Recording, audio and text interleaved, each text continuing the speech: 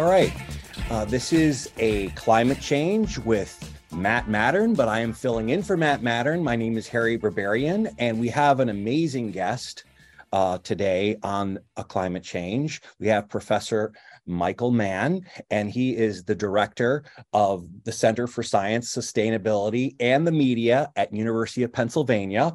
And I was very curious, Michael, first of all, about what exactly is, tell us about the Center for Science, Sustainability, and the Media, because the word media, I just was intrigued by, and what's that all about? And welcome to the show. Yeah, thanks, Harry. It's good to be with you. And this center, which I started when I arrived at the University of Pennsylvania just last September, after having been at Penn State University for 16 years. And so the joke is that I didn't have to get new business cards. I just crossed off the state, and I can still use them. So I'm now at Penn rather than Penn State. And one of the attractions was not just that, there are a lot of great folks in climate science at the University of Pennsylvania. In my department, the Department of Earth and Environmental Science, there's important climate research that goes on there, and I'm part of that now. But what I was also intrigued by was the presence of the Annenberg School for Communication, one of the leading schools for communication in the country. And sort of over the years, while I started out really as a scientist, my experiences sort of pushed me out into the public sphere. And over time, I've really embraced that opportunity to not just do science related to climate change, but to inform the public discourse and the often fractious public debate over climate change and what to do about it. And so at Penn, I had an opportunity to have a joint appointment in arts and sciences, but also the Annenberg School, where I direct this center that tries to bring all that together, that brings together the science and its implications and what it tells us about, climate risk and the sorts of impacts that we may have to contend with. But the greatest challenge really today isn't so much the scientific case. We know enough about the science to tell us that climate change is real, it's human caused, and it's already creating all sorts of problems for us. The real challenge now is communicating that to the public and to policymakers in a way that's accessible and, frankly, in an environment that's sometimes hostile, because there are some bad actors out there that have really been working hard to pollute our public discourse with misinformation and indeed disinformation, intentional misinformation that is aimed at sort of, creating doubt about the science and thus sort of promoting an agenda of inaction, of climate inaction. Because if we fail to do anything about the problem, the big winner there is the fossil fuel industry that would love us to sort of follow a pathway of business as usual, that would love us to remain addicted to fossil fuels, when in fact we know we have to get off that addiction. And so that's really the challenge now, is to communicate not just the urgency, but also the agency, the fact that we can still make a difference in this very fractious political economy that we find ourselves in today when it comes to issues like climate change. Right. But how do we truly, though? Is it true then? Let's say the right wingers out there denying climate change and whatnot.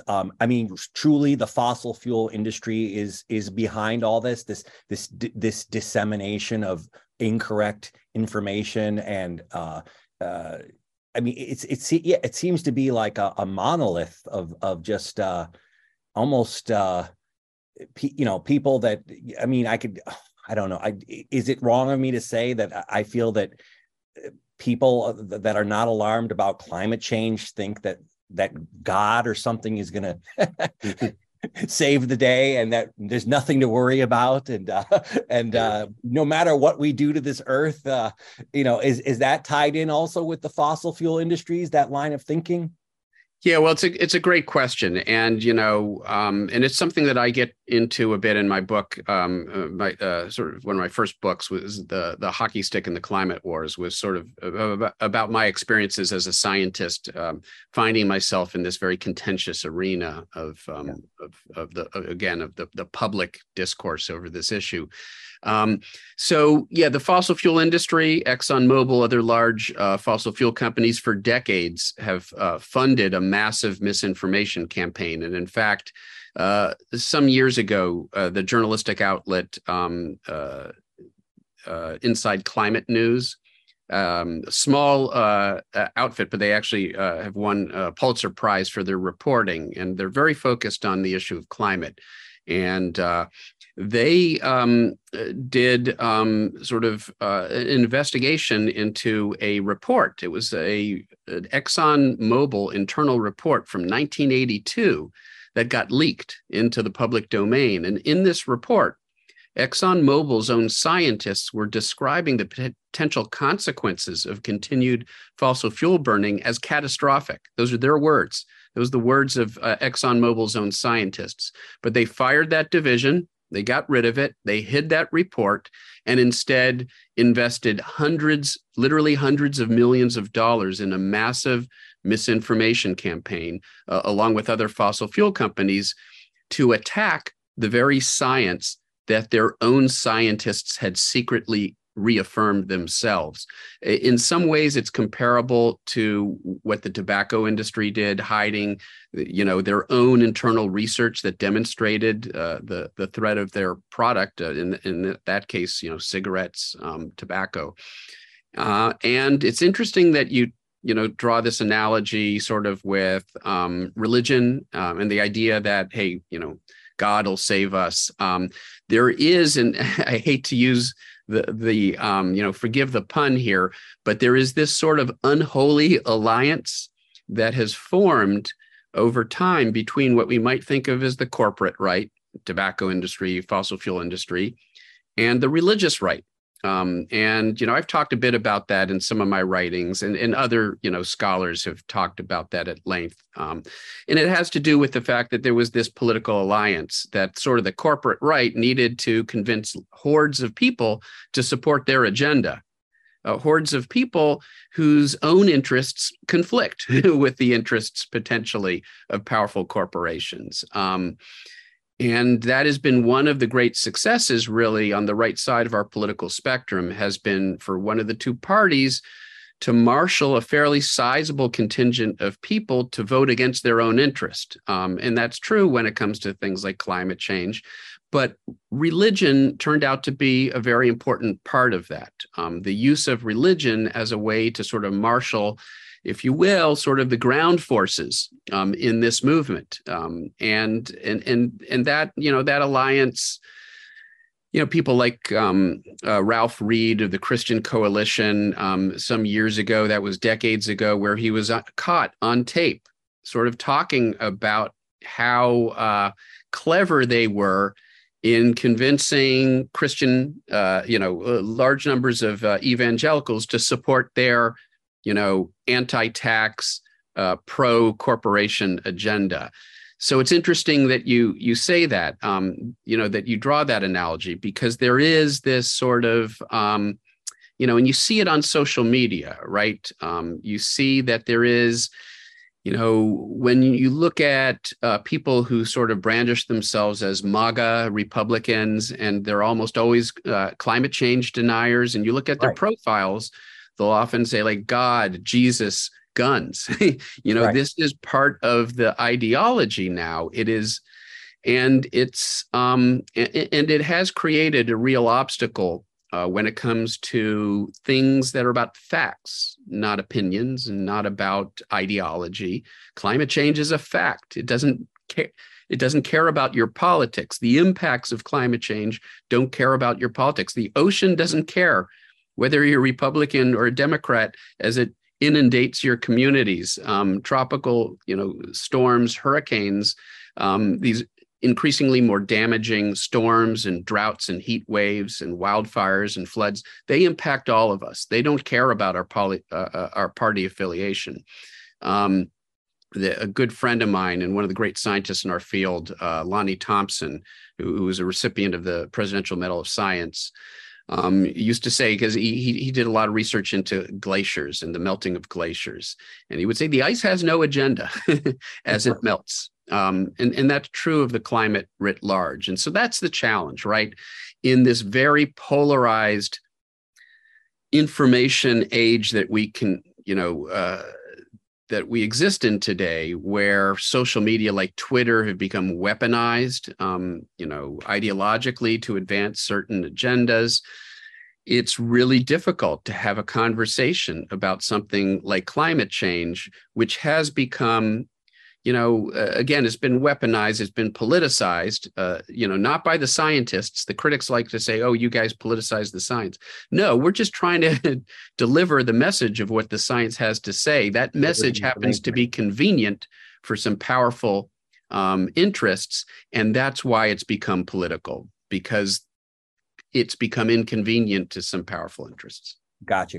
All right, we're going to wrap here with the first segment. You're listening to A Climate Change with Matt Mattern. We have the distinguished Professor Michael Mann, and we'll be right back. We can change the world if we do it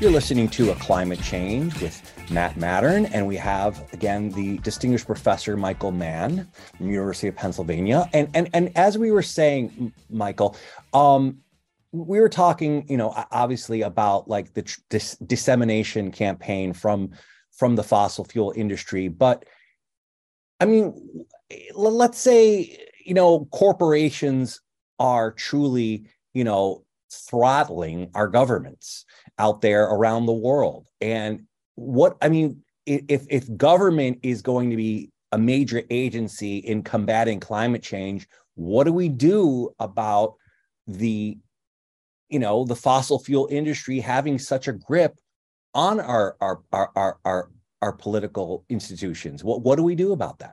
Yeah, it's a great question. And just today, there was an announcement, the Supreme Court has gutted parts of the Clean Water Act.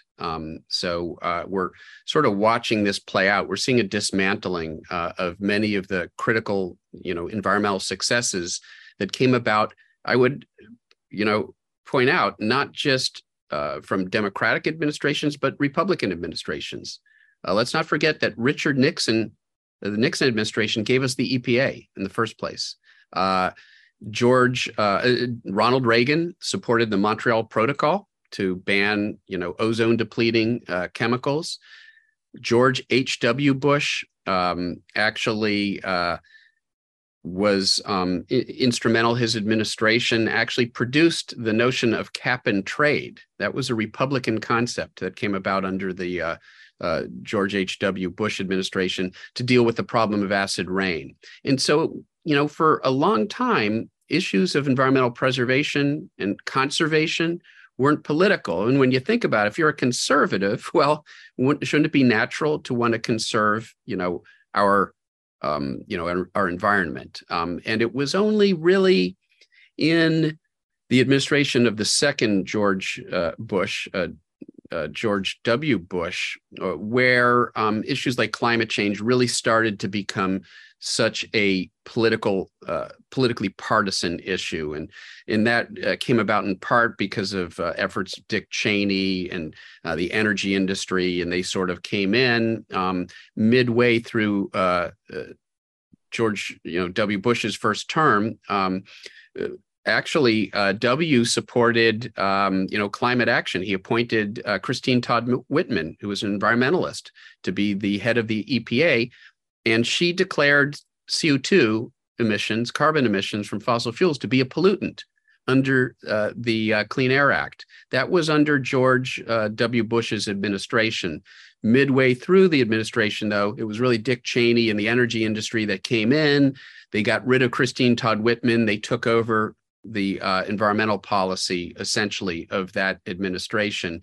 and they haven't looked back. And so since then, it really has become a politically partisan issue, and that's really unfortunate. Now, there are some conservatives out there. Some of them are good friends of mine who are true political conservatives. They have conservative ideologies, but they care about the planet that they leave behind for their children and grandchildren. Bob Inglis, former congressman from South Carolina, who was sort of part of the so-called Reagan Revolution back in the 1980s, had a nearly perfect lifetime conservative voting record. But his children actually convinced him that he needed to do something about climate. He's an evangelical Christian, cares about stewardship of the planet, and started talking about climate. And then the good old Koch brothers, conservative funders, came in and basically booted him. They primaried him out of his congressional position by giving lots of money to a primary opponent who defeated him in that election. And so there are some good folks out there who are Republicans, but they've increasingly found themselves somewhat isolated in a party that has formed a very close association with the fossil fuel industry. And that's sort of where we are now.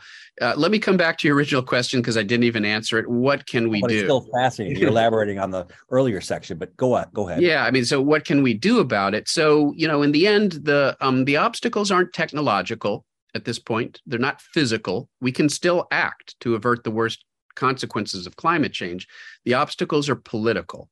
And that means we can make a difference through our action, through voting, through using our voice, through doing everything in our power, in our means, to put pressure on the political process and to help elect politicians. And I don't care what party affiliation they are, as long as they support action on climate, putting those people, in politics and getting rid of those who refuse to act, who have instead hindered efforts to do something about climate, who have acted essentially as rubber stamps for polluters. We got to get rid of them. We got to vote in people who will do our bidding, what's right for us, rather than the bidding of powerful polluters.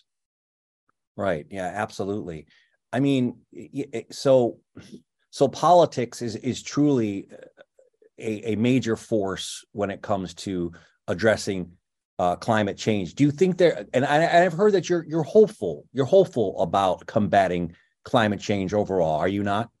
I am. Part of it comes from studying the science, knowing what the science says, and it tells us that there's still time to prevent 3-degree Fahrenheit warming of the planet, where we'll start to see some of the worst consequences of climate change. What would a 3-degree planet look like? An increase of 3 degrees?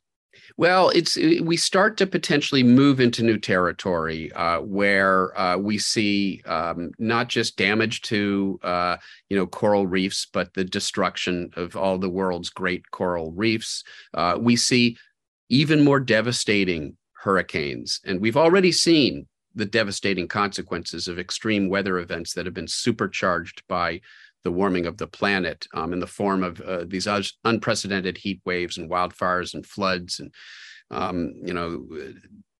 droughts that we've seen in recent years here in the United States and elsewhere around the world. So by some measure, dangerous climate change consequences have already come here, but it gets a whole lot worse. The climate projections show that if we warm the planet beyond 1.5 Celsius, that's about 3 degrees Fahrenheit. Right now, we're at about 1.2 Celsius. We warm it below warm it beyond 1.5. We'll start to see, qualitatively more devastating extreme weather events. We may commit to the collapse of large parts of the major ice sheets, the Greenland ice sheet, the West Antarctic ice sheet, where we're locking in not just inches or feet of sea level rise, but we're locking in meters of sea level rise, and the inundation ultimately of our great coastal cities. That there's some uncertainty, but uncertainty isn't our friend here. I like to look at it not so much as like a cliff that exists at 1.5 Celsius, 3 degrees Fahrenheit. It's more like we're walking out onto a minefield. And the farther we walk out onto that minefield, the more danger we're likely to encounter. And so the only smart, action at this point is to stop this forward lurch onto this dangerous climate minefield. And that's where the science, to me, is actually somewhat reassuring, because the developments in climate science over the last decade or so have actually led to a pretty substantial revision in our understanding of the relationship between carbon emissions and warming. We used to think that warming would persist for decades, even if we stopped polluting, because of what we call the thermal inertia of the system, the sluggishness of the oceans that continue to warm up even after we stop raising the concentrations of greenhouse gases. And that's true, that's real, but it's offset by another factor, which we weren't really taking into account, is that the oceans in particular are drawing down carbon dioxide from the atmosphere. So if we stop adding carbon dioxide to the atmosphere, the oceans, and to a lesser extent, what we call the terrestrial biosphere, forests and plants on land, they're pulling CO2 out of the atmosphere. So that CO2 level starts to come down, and the warming effect of that CO2 starts to come down. And all of that sort of, in the end, cancels out. The delayed warming that I talked about at the beginning, the thermal inertia, which would cause us continue to warm after we stop polluting, is offset by this CO2 absorption effect. The two things cancel out, and we basically get a flat line. What do I mean by that? If we stopped polluting right now, global surface temperatures would basically stop warming up. They would stay at the level that they are right now. It would happen within a couple years, 2 to 3 years, the planet stops warming up. And so that means that there is a direct and immediate impact of our efforts to reduce carbon emissions. It really speaks to that agency that I was talking about before. So if we just stop where we're at right now, then the planet stops warming up. The surface of our planet, which is driving these extreme weather events, stops warming up. Now, it's not that simple, because the oceans continue, the deep oceans continue to warm, the ice sheets continue to be sort of eroded as the ice shelves are warmed by the warm ocean beneath it. So sea level rise could actually continue on for some time. There are some impacts that could continue to get worse, but a lot of the impacts, those impacts that are tied directly to how warm the surface of the planet is, those would stop getting worse. So that's a really important finding. And, in reality, of course, it's hard to slam on the brakes. We have this locomotive, right? That is our global economic system. And we're not going to make that transition overnight. There's going to be a certain amount of delay there. So I want to talk to you something about the oceans. We're going to wrap up this particular segment about the ocean's ability to absorb carbon. But you're listening to A Climate Change with Matt Mattern. We have Professor Michael Mann, and we'll be right back. We can change the world.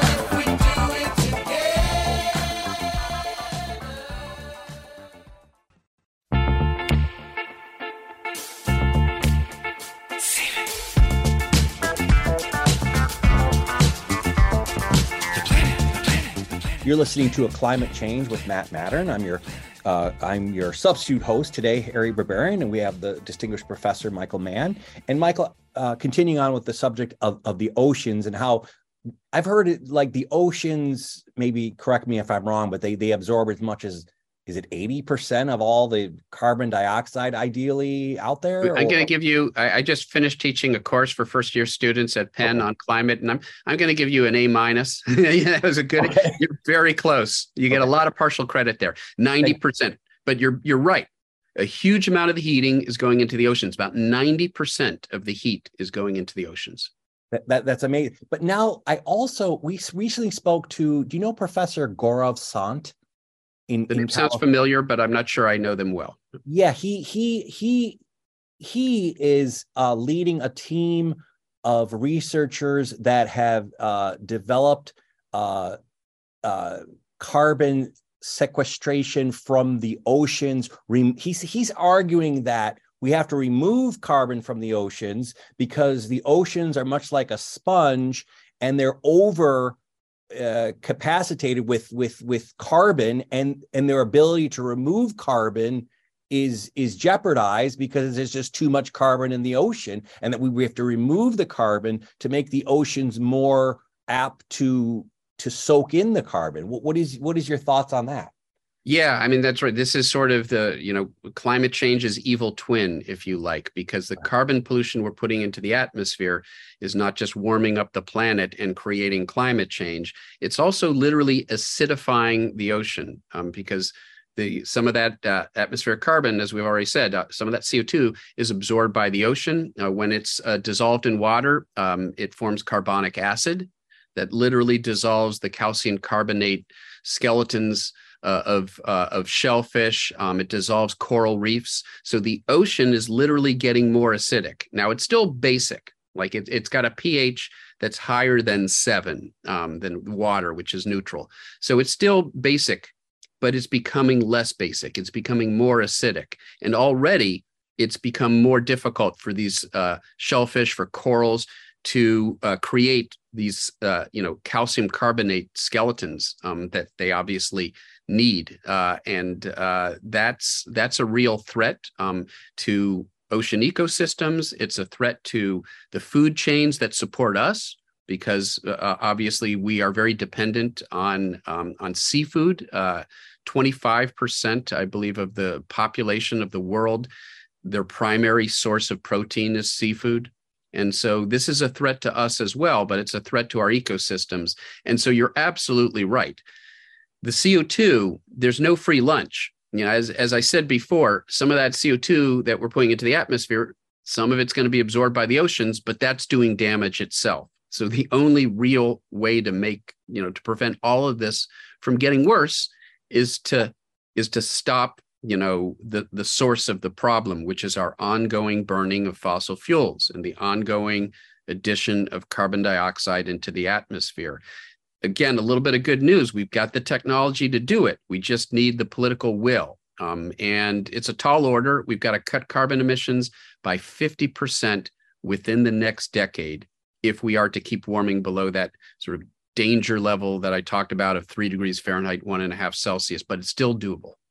Right. Okay. So let's just say, climate change, what's going on is it's dictated by, let's say, the almighty dollar. So everyone, if these corporations... Well, first you said the almighty, and now you're saying the almighty dollar. Well, you know what I mean? The power of economics is driving, obviously, climate change and the fossil fuels industry interest in continuing to promote fossil fuels. So do you feel that, in our changing automotive, mechanics of, using like electric or hydrogen or hybrids? I mean, and I see like corporations like Aramco and Exxon and whatever here and there, they're touting, new green energy solutions to, do you feel like there could be a huge new economic incentive to shift away from fossil fuels for these corporations? Because it seems like they're never gonna end their greedy, fascination with fossil fuels until there's a true economic, incentive to make themselves look good by now embracing green technologies. I mean, do you see that there's an economic incentive for them to, or is that structure truly not in place and it's not? You're absolutely right, actually. In fact, the incentives right now are in the direction of renewable energy. If you look at the levelized cost of different forms of energy, and Lazard every year puts out updated estimates of, so how much does it cost to produce a watt of power from different sources of energy, taking into account not just the cost of the energy production, but the upfront infrastructure you have to create. And obviously for, a coal-fired power plant, you got to build that coal-fired power plant. For solar, you got to build those, those solar arrays.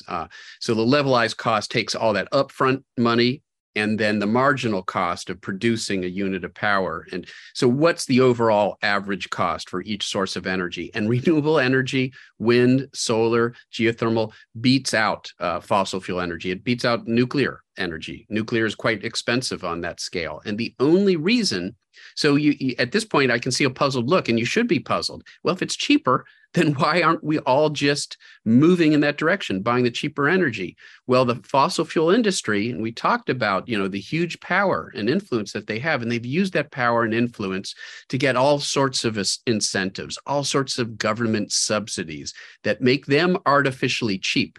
They're only able to outcompete renewable energy because they get all of these cheap leases to sort of drill for oil and natural gas on public lands, all sorts of incentives, direct and indirect, that make them artificially cheaper than they really are. And that's not even taking into account the damage, right?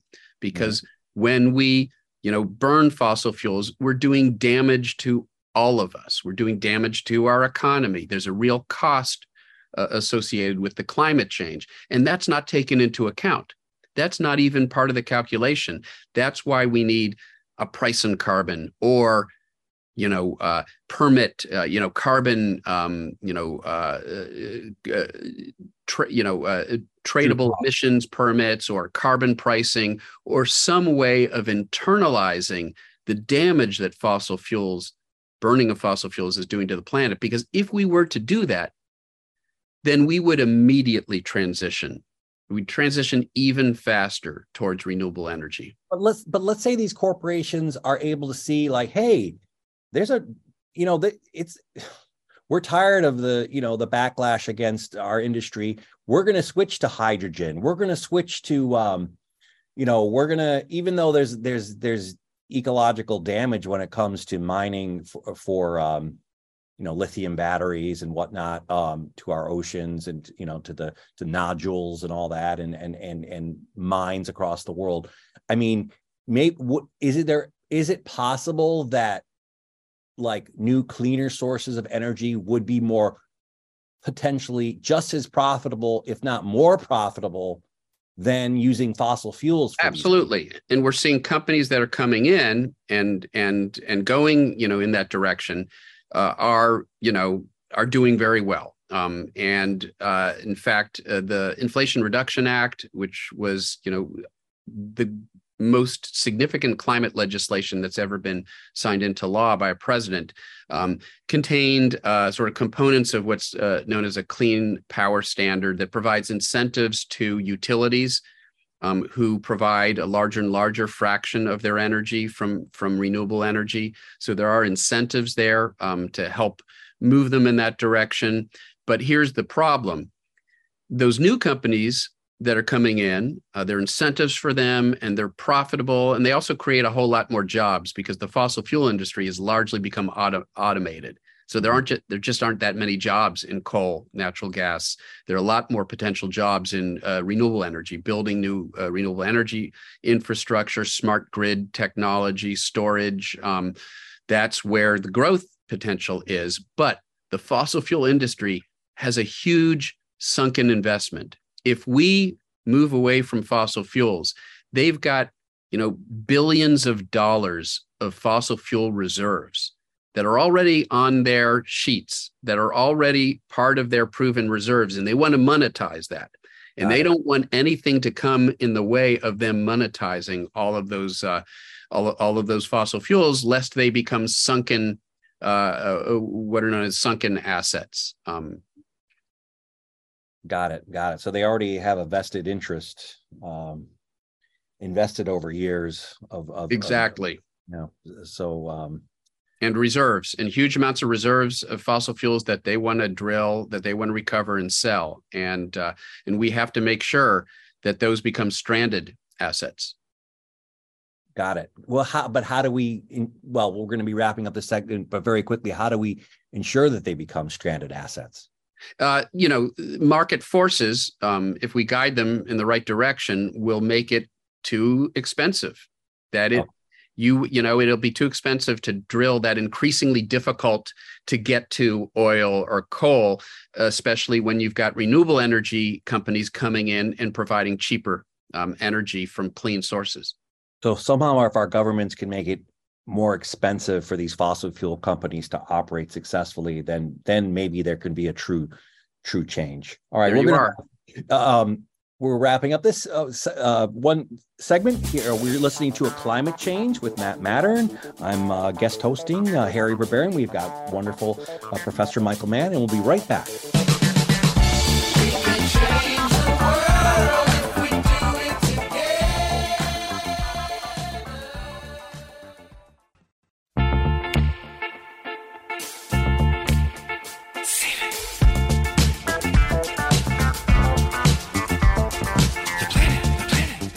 You're listening to A Climate Change with Matt Mattern. I am your guest host, Harry Berberian, and we've got Professor Michael Mann, and we're continuing our discussion. But Michael, you have a brand new book coming out. It's just about to be released, I see, called Our Fragile Moment. And I know you've written a lot of books about the climate. And what is different about our fragile moment and, differing from all the other books about climate change out there? And tell us about Our Fragile Moment. Yeah, thanks. So, my last book was The New Climate War. And it was really about the politics of climate and climate action and the obstacles that we face today as we move away from denial, because it's not tenable. It isn't credible anymore. You still have some people out there and Twitter, there's amplification of climate deniers. So you would think that there are a lot of them out there because of how amplified they are on certain social media like Twitter with their new algorithm. But the reality is there aren't a lot of climate deniers out there because we are all seeing the impacts of climate change playing out in real time. That doesn't mean the battle's over. We've moved away from denial, but we've moved on to sort of these other tactics that polluters are using because they don't care why, what prevents us from taking action. They just care that we don't take action. And so if they can't do that through denial, then they'll happily use other sort of tactics like deflection. We don't need policies. We don't need, legislation, carbon pricing, anything like that. We just need individuals to be better stewards of the environment. We need individuals to change their behavior voluntarily to decrease their carbon emissions. It's a classic tactic that we've seen used over and over in the past. The beverage industry did this. The tobacco industry has done this. Blame it on individuals to take the pressure off of politicians to pass legislation to solve the problem systemically. We're not going to solve this problem because individuals decide to change their behavior. We're going to solve this problem because the incentives are going to be there for people to change their behavior. They're going to want to change their behavior because there's a positive incentive for them to do that. That's one of the D's now. So we see we move away from denial, but we've got deflection, we've got division. We see that on social media, getting climate advocates fighting with each other, arguing about their lifestyle choices, whether they're vegan, whether they fly, these sorts of things. If they can get sort of create division within the sort of community of climate advocates, then it's sort of a divide and conquer strategy to prevent the climate community from speaking with a united voice, demanding action. We see delay is another D word. We'll solve this problem down the road. We'll invent new technology in the future. Trust us. So let us continue to extract and sell fossil fuels now because we'll come up with a solution down the road. Delay tactic. But perhaps most significant, most pernicious of all, ironically, is doomism or despair. If they can come to convince us that it's too late to do anything about the problem, and you sort of alluded to that earlier in our conversation, then, if we can't do anything about it, then why bother? And again, they don't care about the path we take. They just care about the destination. So whether it's because of denial or it's because of doomism, you just think it's impossible. We can't solve this problem. It still leads us down this, to inaction. It sort of moves us off of the front lines onto the sidelines, which is where they want us. And so this new book was my opportunity to get back to the science because I was seeing so much of this doomism on the part of people who would otherwise be pushing for climate action. Environmentalists, progressives, people who care about climate, who want to do something, but they've become convinced it's too late, that we can't do anything. So this book was really, I was inspired to write this book to address that, because so much of that doomism actually comes, ironically, from misrepresentations of the science. Just like climate deniers misrepresent the science, they misportray the science in an effort to discredit the science of climate change.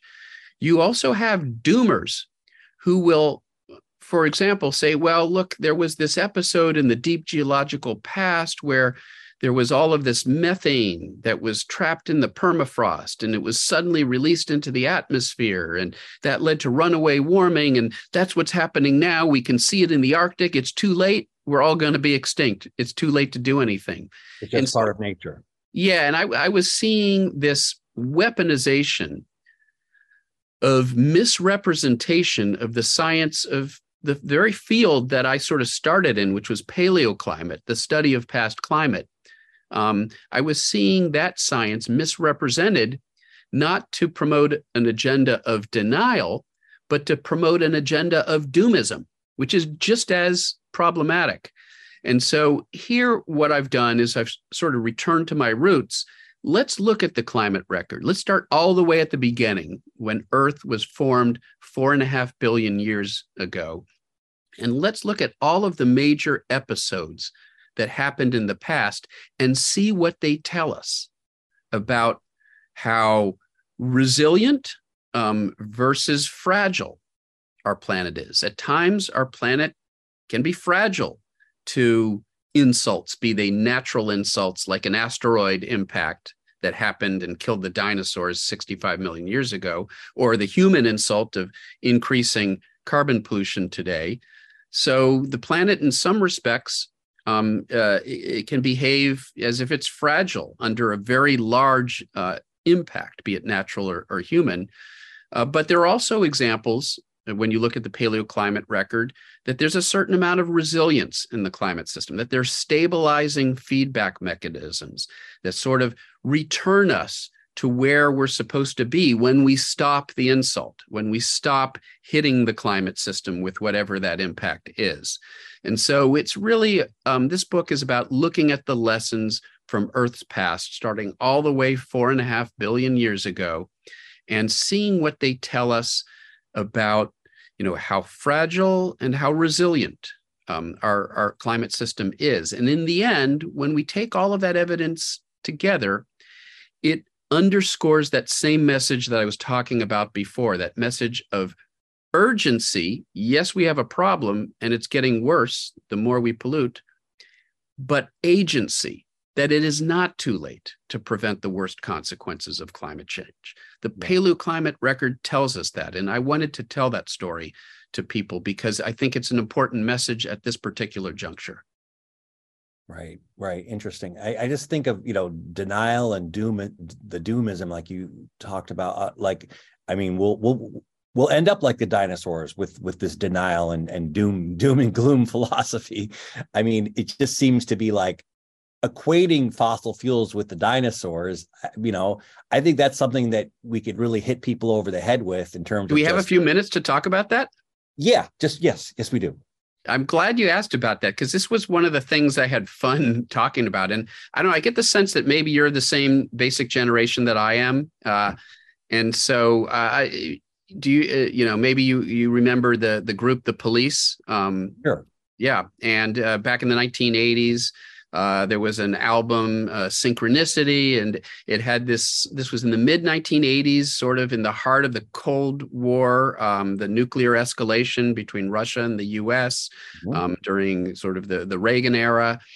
And it was also shortly after the discovery of the KT collision. It was 1980. Alvarez and Alvarez of Berkeley actually demonstrated that basically the dinosaurs had been killed off by the effects of this asteroid collision with Earth that generated a huge global dust storm that actually cooled off the planet and basically killed off every organism larger than a dog, with a few exceptions. And so there's this amazing sort of synchronicity, if you will, the title of that album, between that discovery that was made around 1980 and the Cold War, and the escalation, the nuclear escalation and the threat of global thermonuclear war.